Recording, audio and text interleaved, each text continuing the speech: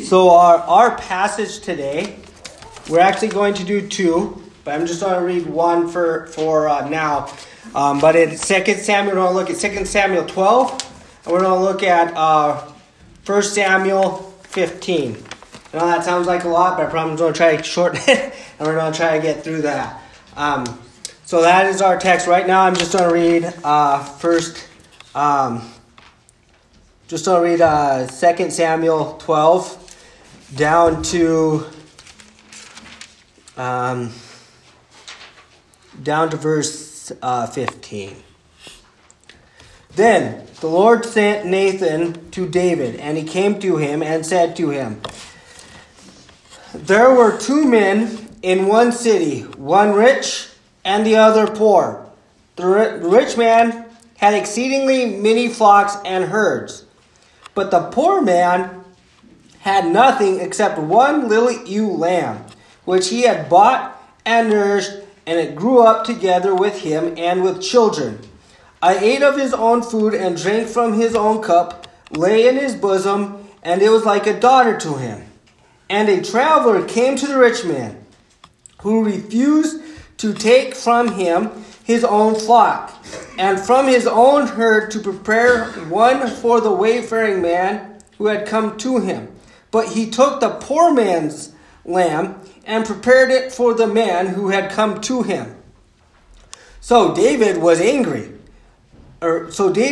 was greatly aroused against the man, and he said to Nathan, "As the Lord lives, the man who has done this shall surely die, and he shall restore fourfold for the lamb, because he did this thing because he had no pity."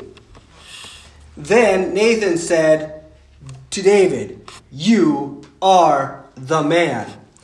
Thus says the Lord God of Israel, I anointed you king over Israel, and I delivered you from the hand of Saul. I gave you your master's house and your master's wives into your keeping, and gave you the house of Israel and Judah. And if that had been too little, I also would have given you much more. Why have you despised the commandment of the Lord to do evil in his sight? You have killed Uriah the Hittite with the sword. You have taken his wife to be your wife, and have killed him with the sword of the people of Ammon. Now, therefore, the sword shall never depart from your house, because you have despised me, and you have taken the wife of Uriah the Hittite to be your wife. Thus says the Lord, behold, I will raise up adversity against you from your own house, and I will take your wives before your eyes and give them to your neighbor. And he shall lie with your wives in the sight of the sun. For you did it secretly, but I will do these things before all Israel, before the sun." So David said to Nathan, "I have sinned against the Lord."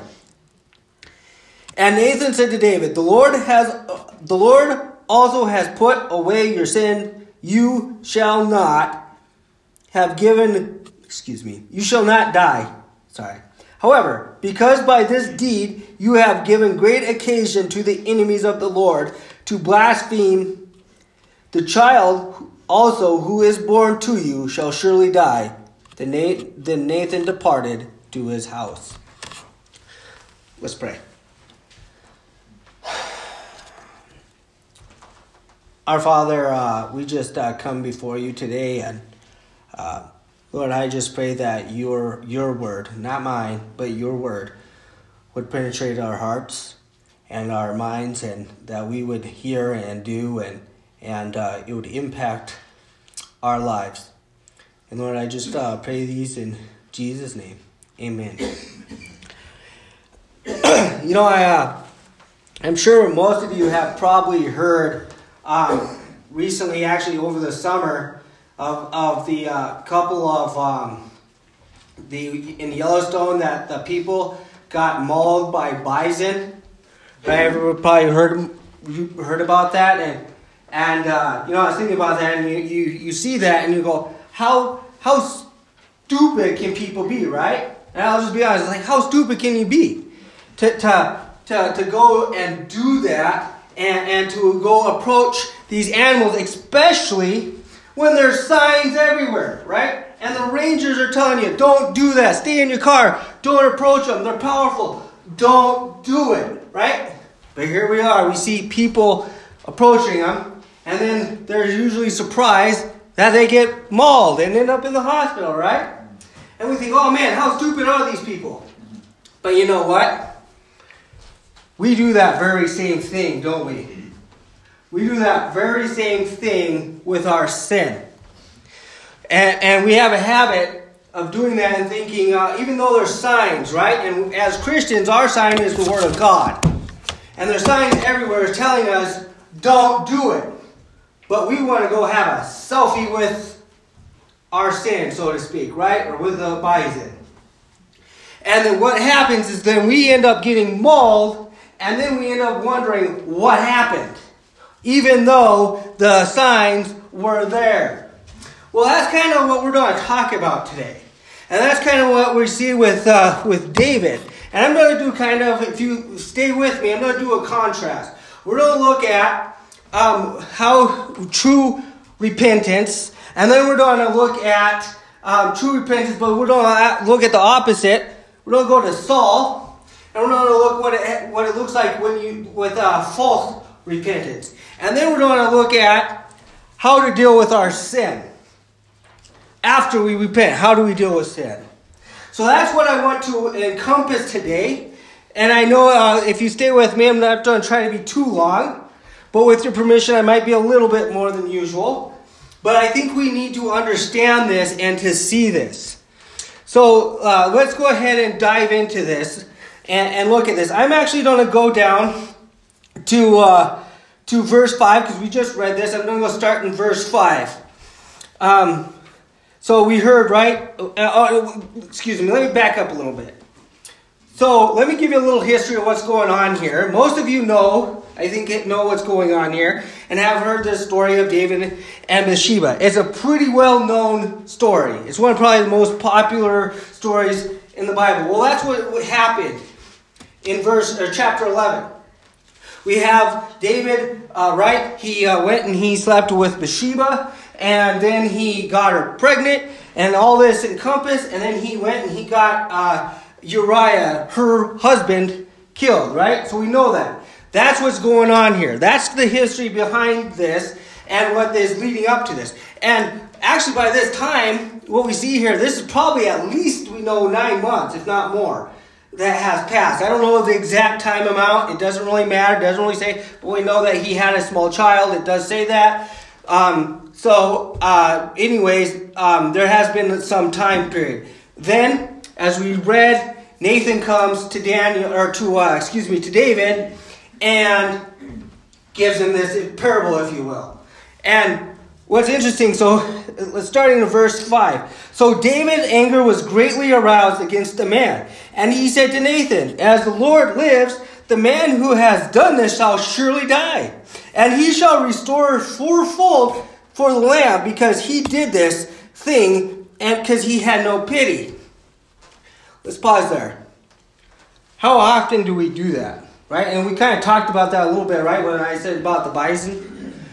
How often do we, as ourselves, as Christians, we have that habit of looking at somebody else, perhaps an individual, a church, whatever, and we thought, oh, look what they're doing. Oh my goodness, how horrible that is, and we get indignant. Now don't get me wrong. Sin, we should get indignant at sin. But here's the thing, is with David, he had a glaring problem, didn't he?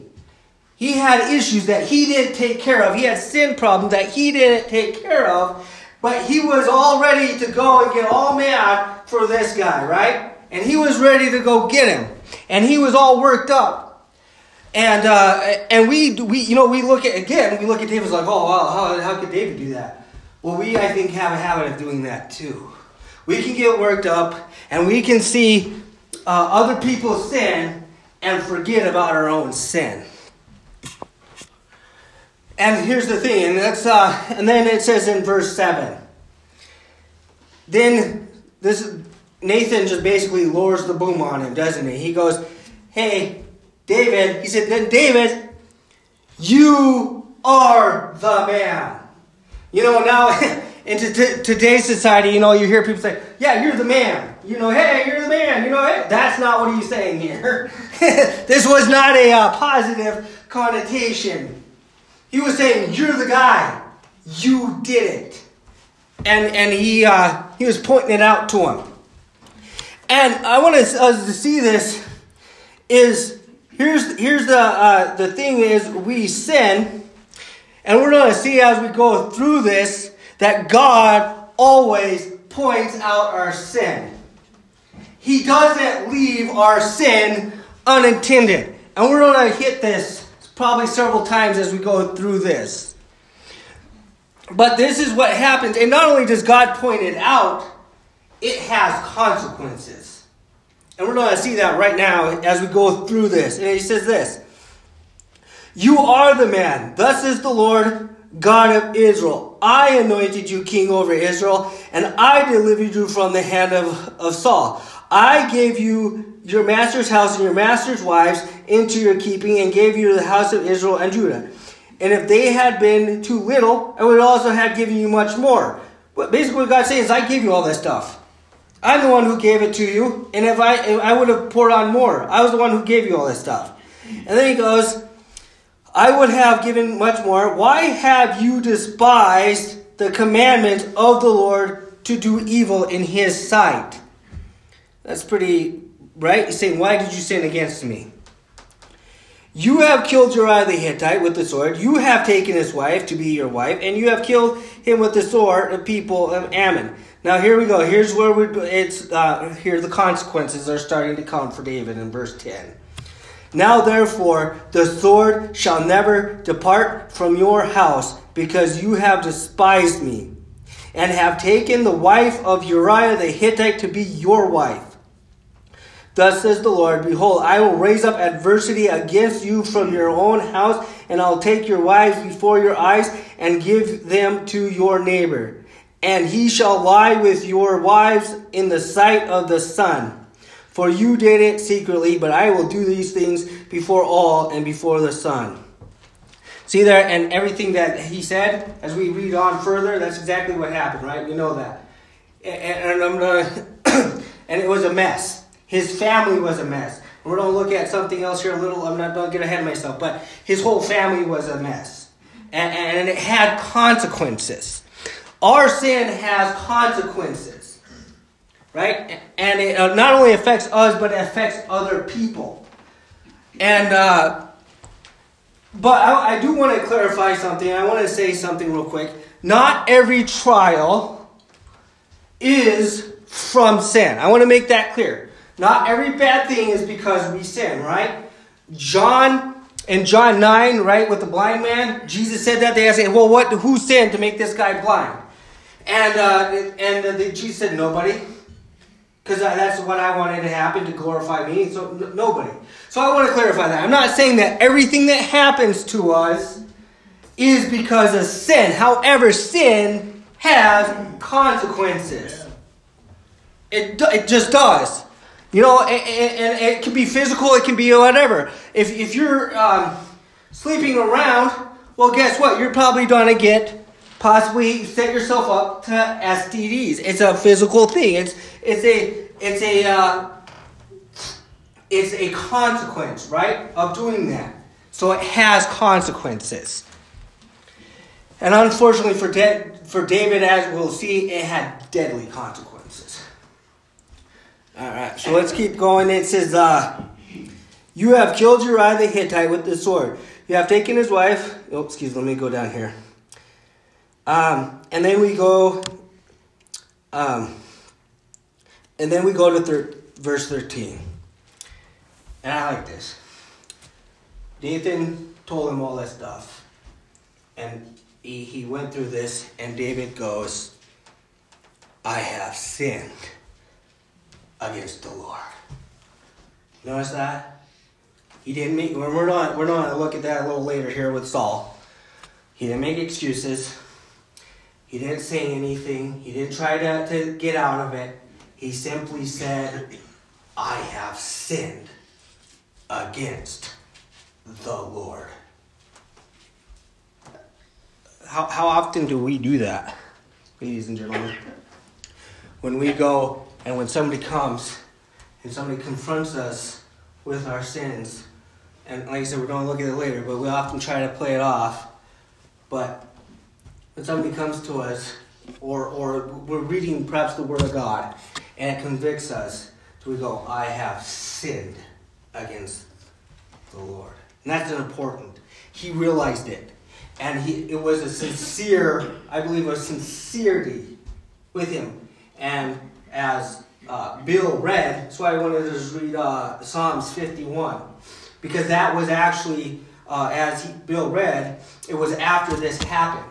And we got a glimpse, and we saw the true repentance of David's heart.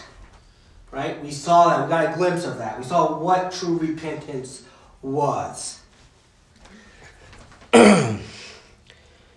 And here's the thing. Here's the next thing. And this is also really, this is probably one of the best parts of here. Let's go.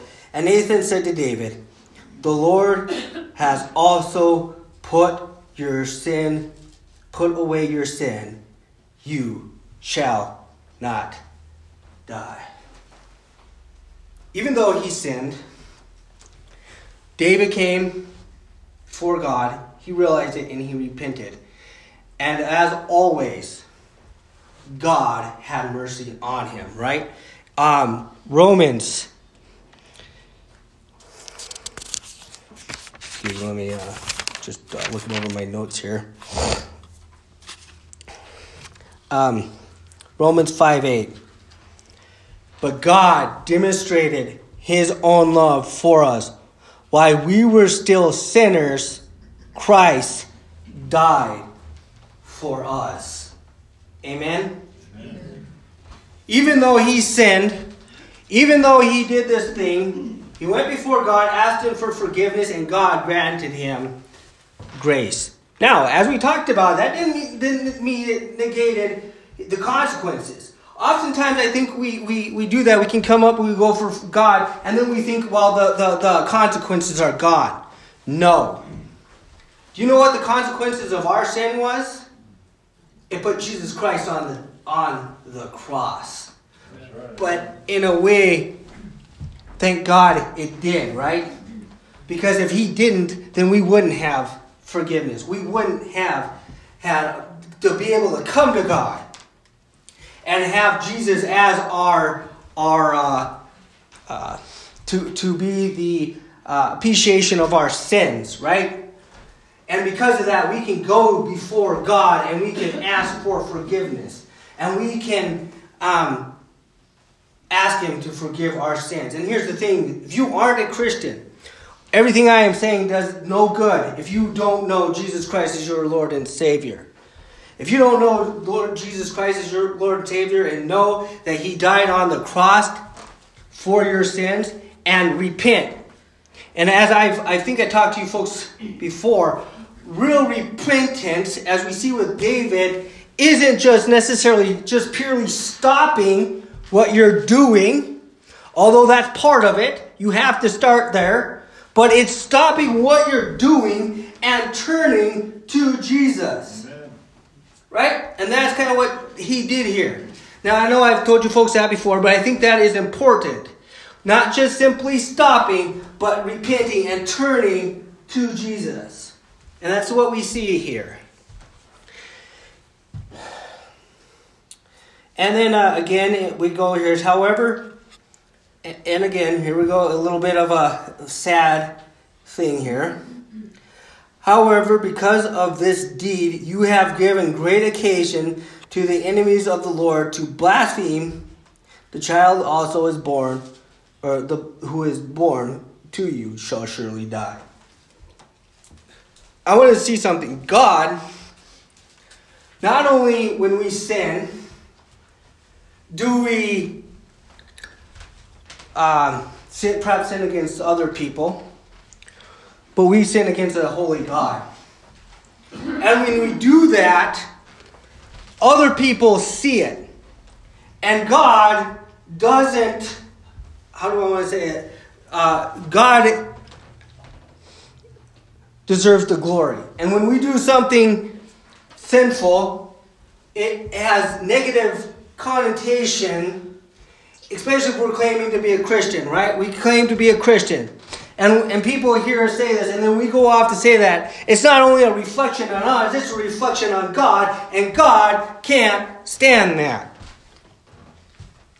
And so that's what he's going on here. He said, but because however, because of this deed, you have given great occasions to the enemy of the Lord. He said, you give these guys a chance to mock me. You gave these guys an opportunity to whatever. He said, because of that, I'm going to have, his son dies. And we see this. And I'm not going to go through this. Later we do see indeed that his son died. And as I stated before, all this other stuff happens with Dave. But God ultimately forgave him. Right? And he showed David his grace. It says, and going back a little bit, it says, the wages of sin. God spared David's life, but it said the wages of sin is death. Unfortunately, his son died. And like I said earlier, whose son died on the cross? God's. He died for our sins. Because of our sins, right? So now, could leave it there, but I'm not going to. With your permission, I'm going to keep going, and we're going to try to breeze through this. I know we're getting a little bit on that time, but we're going to go look at this because I think we need to see this. So we're going to go to 1 Samuel 15. So we're going to see, now we looked at what it is for repentance. So now we're going to see kind of the opposite of this. So I'm going to give us a brief history because of what's going on here. For time's sake, I'm not going to read the whole thing. But what's going on here is sometimes my tongue covers my eye tooth and I can't see what I'm saying. No, I'm kidding.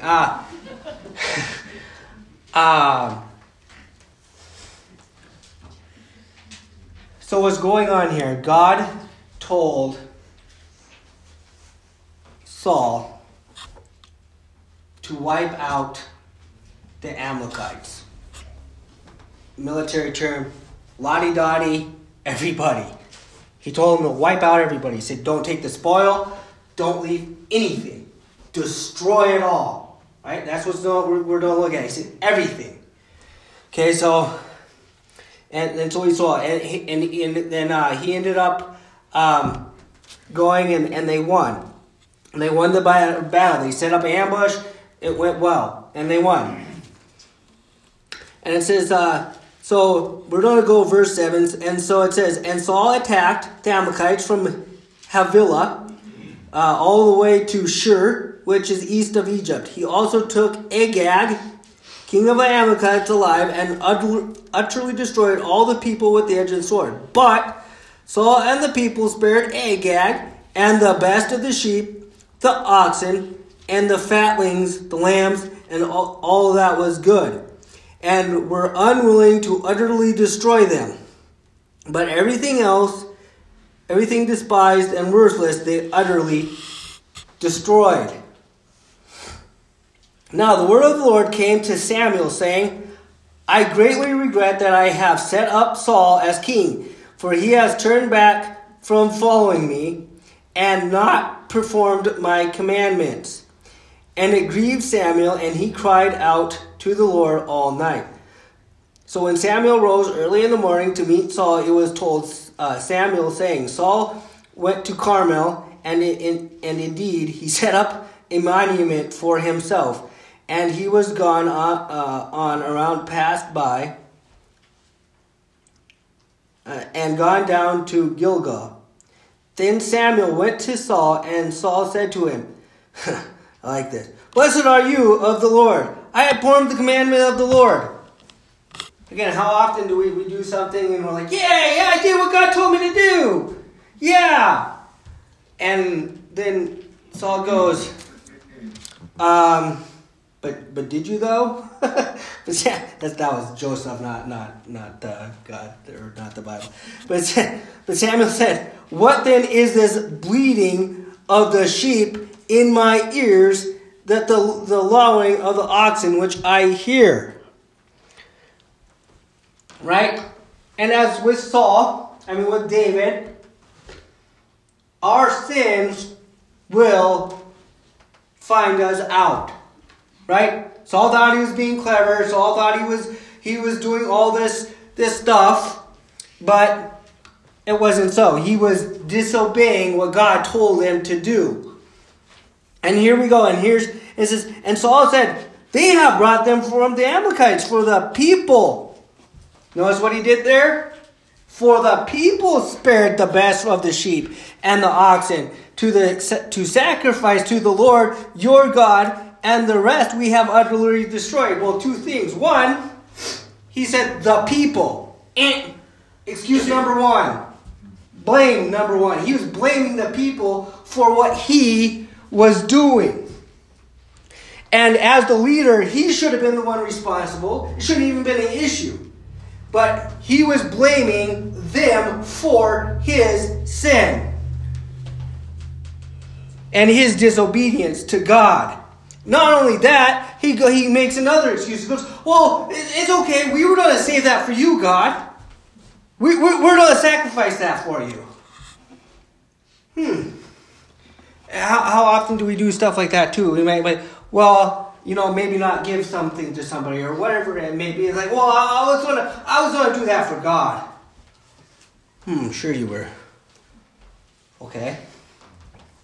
Yeah.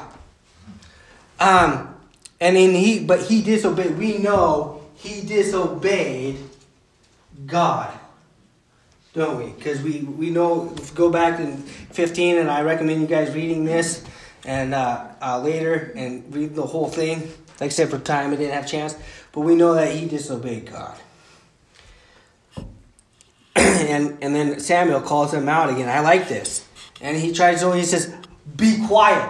He says, "It's enough." He says, "You're not going to try to hoodwink me." He knew that he was lying. And he said, "Be quiet."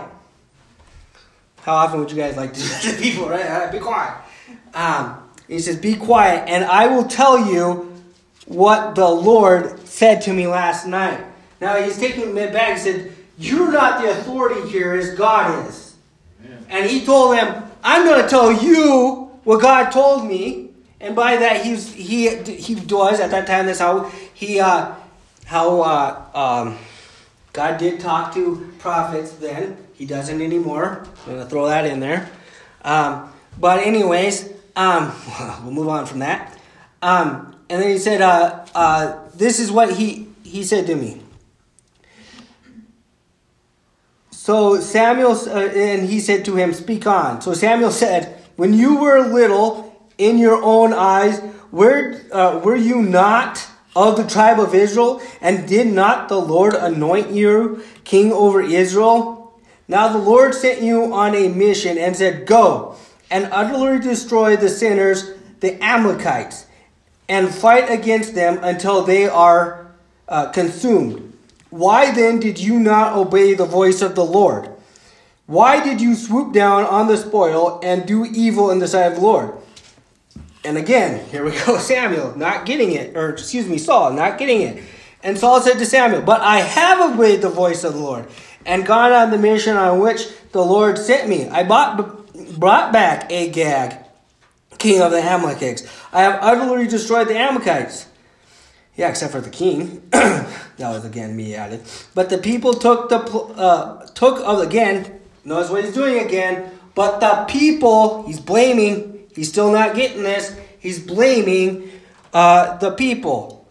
"But the people took the plunder of the sheep and oxen, the best of the things which should have been utterly destroyed, to sacrifice to the Lord your God in Gilgal."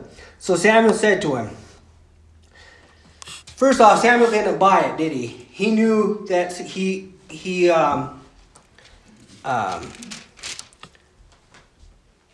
knew he was lying.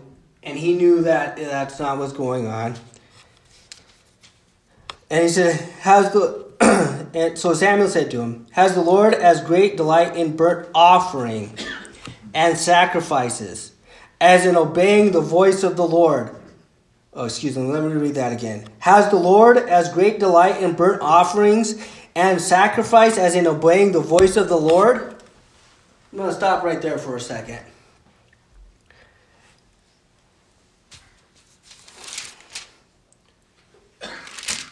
God, I think sometimes, again, we can do this too, can't we? We can kind of get in our little holy huddle or whatever it is. And I think we can, we come and we do things, right? We do good things. And don't get me wrong, there's nothing wrong with doing good things. But I think what happens is we can think that we are doing good things and we're doing all this stuff, but leave God out of it. And that's kind of what was going on with Saul. He was doing this quote-unquote holy thing in his mind, right? He thought perhaps he did believe it. I don't think so. I think he knew he was wrong. But when you leave God out of the equation, it is nothing.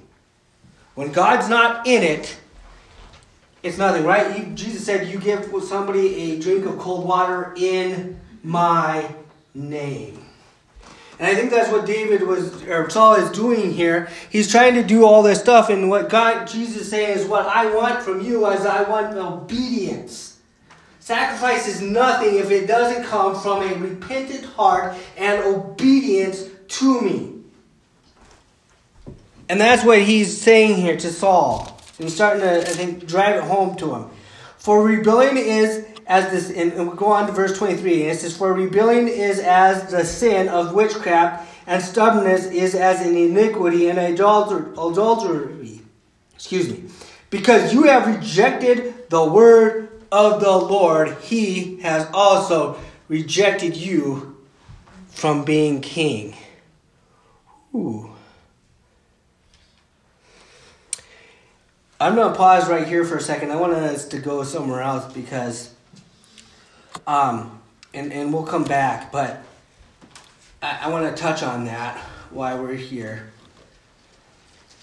Well, let's go ahead and go on, and then I'm going to take us somewhere. Then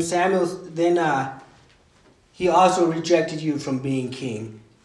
So, when not only does sin affect, like I've said, relationships, but unrepentant sin affects our relationship with God. When we don't take care of sin, and when we don't ask for forgiveness of sin, it affects us, our relationship with God. And we're going to look at that here in a minute, but I want to continue here. And we're going to go more into that because I'm going to show you a little later on what happened to Saul. And it said, then Saul said to Samuel, I have sinned, for I have transgressed to the commandments of the Lord and your words, because I feared the people and obeyed their voice. Now therefore, please pardon my sin and return with me, that I may worship the Lord. Now he said, wait, hold on. He just said he repented. It just said that, right? It's just, yeah, after he got caught. And he said, well, so did David, but here's the difference. David, as we know, was a true repentance. And we talked about that, right? And with Psalms 51, we saw Saul's was not. Right? How often do we do that too? When like I said, when we get caught, so, well, I forgive you. What he was more concerned, Saul was more concerned about his reputation. Saul was more worried about what the people thought.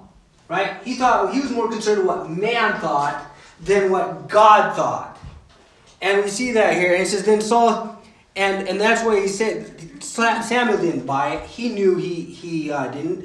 But Samuel said to Saul, I will not return with you, for you have rejected the word of the Lord, and the Lord has rejected you from being king over Israel. And as Samuel turned around,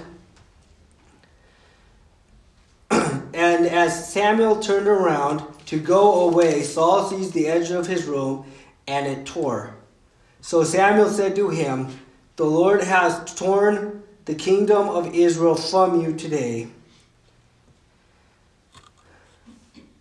and has given it to your neighbor of yours who is better than you. And also the strength of Israel will not lie nor relent, for he is not a man that he should relent."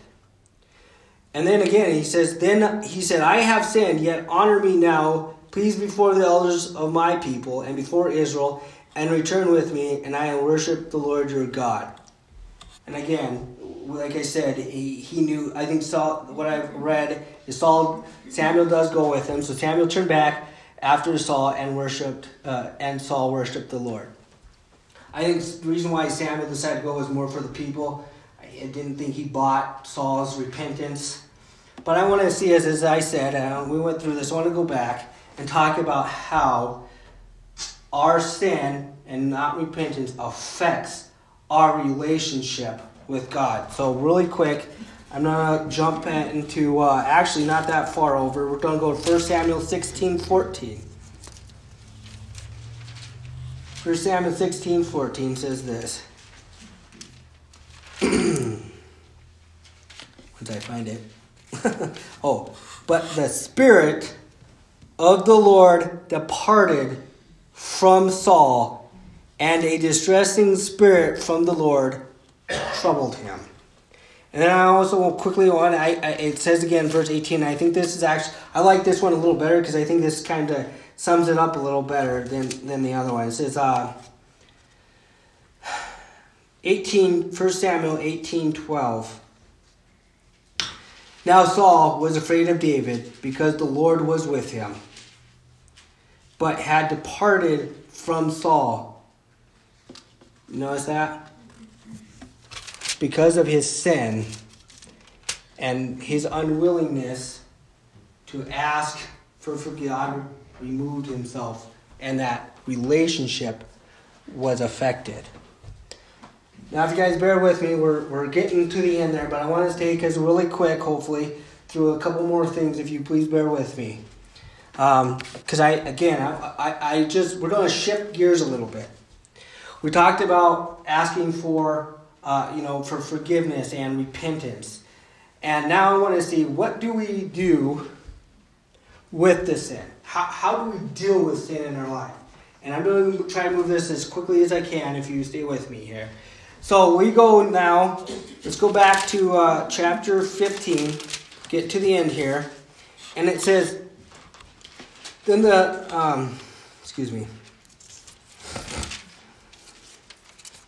And then he says, then Samuel said, "Bring Agag, king of the Amalekites, here to me." So Agag came to him cautiously. And Agag said, "Surely the bitterness of death is past." But Samuel said, "As your sword has made women childless, so shall your mother be childless among women." And Samuel hacked Agag in pieces before the Lord in Gilgal. I'm gonna, if I can, I'm gonna borrow the illustration here that John MacArthur used, and I think this is very powerful. So Samuel called for Agag. Agag comes up to him and says, "Hey, buddy, how's it going, right? Hey, how are you? Hey, we're, all the stuff we did. Hey, we're probably pretty good, right? We're buddies now." What did Samuel do? Took his sword and he hacked him to pieces. How often do we do that with our sin? Our sin comes up to us and said, don't worry about it. We're good now. Hey, surely there's nothing to worry about. But that's not the case, is it? And that's exactly what Samuel did, and God has to deal with the sin in our life. We have to deal with the sin in our life. So Samuel took the sword, and he didn't just kill him, not to be gruesome, but he hacked him to pieces. And if I may, we're almost done, I promise. I want to leave us with a few applications here, and I would like to turn to John MacArthur's, I'm going to use his again. It's called Hacking a Gag to Pieces. I wonder where I got that from. And I'd like to read these to you. It is a little lengthy, but I would like to break it down. If you're a note taker, I'd encourage you to write these down because I think this is important. And this is the application here. And I can say this because I want to read this because I didn't want to just say, well, you shouldn't do it. But here's how we can deal with the sin in our life. And I'll try to read through these quickly. And he says this. 1. Abstain from fleshly lust. Peter wrote, Beloved, I urge you as aliens and strangers to abstain from fleshly lust which wage war against the soul. 1 Peter 2:11. In other words, stop lusting. Abstain from it. Stay away from it. Flee immorality. 1 Corinthians 6:18. What could be more direct? Do you want to put to death the lust in your heart? Then stop entertaining them. Peter does not prescribe a program of therapy. He does not suggest that such sin be treated as an addiction. He simply says to abstain. Quit doing it. You have no business indulging such thoughts. Put them away at once. You yourself must do this. It cannot be done for you. There is no point waiting for some heavenly power to erase the sin automatically from your life. You are to stop it, and stop it immediately. Martin Lloyd-Jones said, I do not know of a single scripture, and I speak advisedly, which tells me to take my sin, the particular things that gets me down to God in prayer, and ask Him to deliver me from it, and then trust in the faith that He will.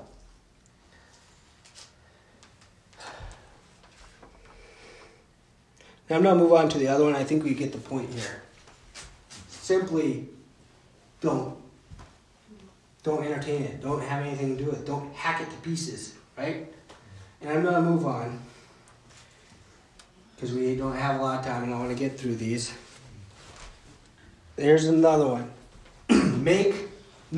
And these go a little faster. Make no provision for the flesh. In Romans 13:14, Paul writes, Put on the Lord Jesus Christ and make no provisions for the flesh in regard to its lust. In other words, simply refuse to accommodate fleshly lust. If you struggle with gluttony, don't load up on junk food when you shop at the market. If you're tempted with sexual desires, don't fill your mind with the images that feed your lust. If you don't want to fall, don't walk where it is slippery. Good point. Refuse to furnish your mind with the means to entertain evil thoughts. Make no preparation for the possibility of sin. Thus you can slay sin before it breeds. And here's, I think, the most important one. Fix your heart on Christ. The Apostle John wrote, We know that when He appears, we will be like Him because we will see Him just as He is. And everyone who has this hope fixed on Him purifies himself.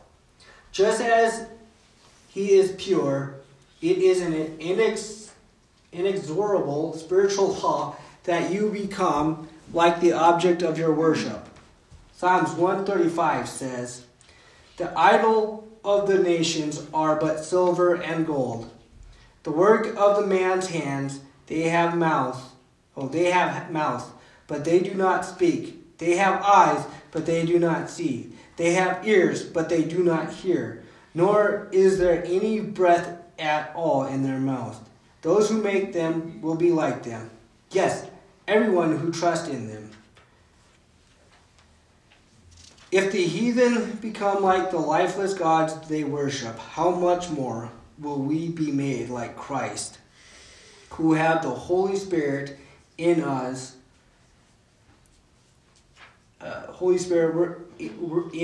working to accomplish that very goal.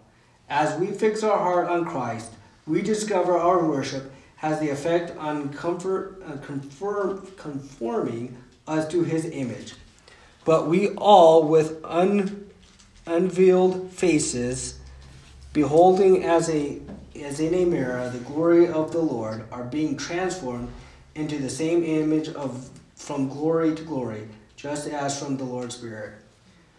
Now he goes on. I'm going to stop there because this is lengthy. I was going to read them all, but with time's sake, I'm not. But the whole point is we have to be able to kill our sin, and not just kill it, hack it to pieces. Can't let sin have any hold in our life. And another one, really quick, I'm just going to read these. I'm not going to read all of it, but he goes, meditate on God's word. Right? We need to have the word absorbed in our words. It's the best way we can do it. You have that, go to the word of God. Another one is watch and pray, right? We know that with the Lord's Prayer, deliver us from evil, right? So, and of course, he says, exercise self-control. Be filled with the Holy Spirit. And he goes on. But like I said, I'm not in there. And then but what about us? First off, if you, like I said earlier, if you don't have Christ, none of this matters. Because you ain't going to be able to, without Christ, you're not going to be able to, you're just going to sin anyways. But what about you, Christian? Are you one going before God and asking for forgiveness, true repentance, and saying, as David said, I sinned? Or we don't be like a Saul. And or we don't be like a Samuel, to pick up the sword. By the way, if you all know, this is the sword of the Spirit, right? Yeah. You pick up this sword and you hack Agag to pieces. Let's pray. Actually, before I pray, I'd like us just to all, I know we're getting, again, time, but I just want to give us all a moment to go before God, and I will close this out.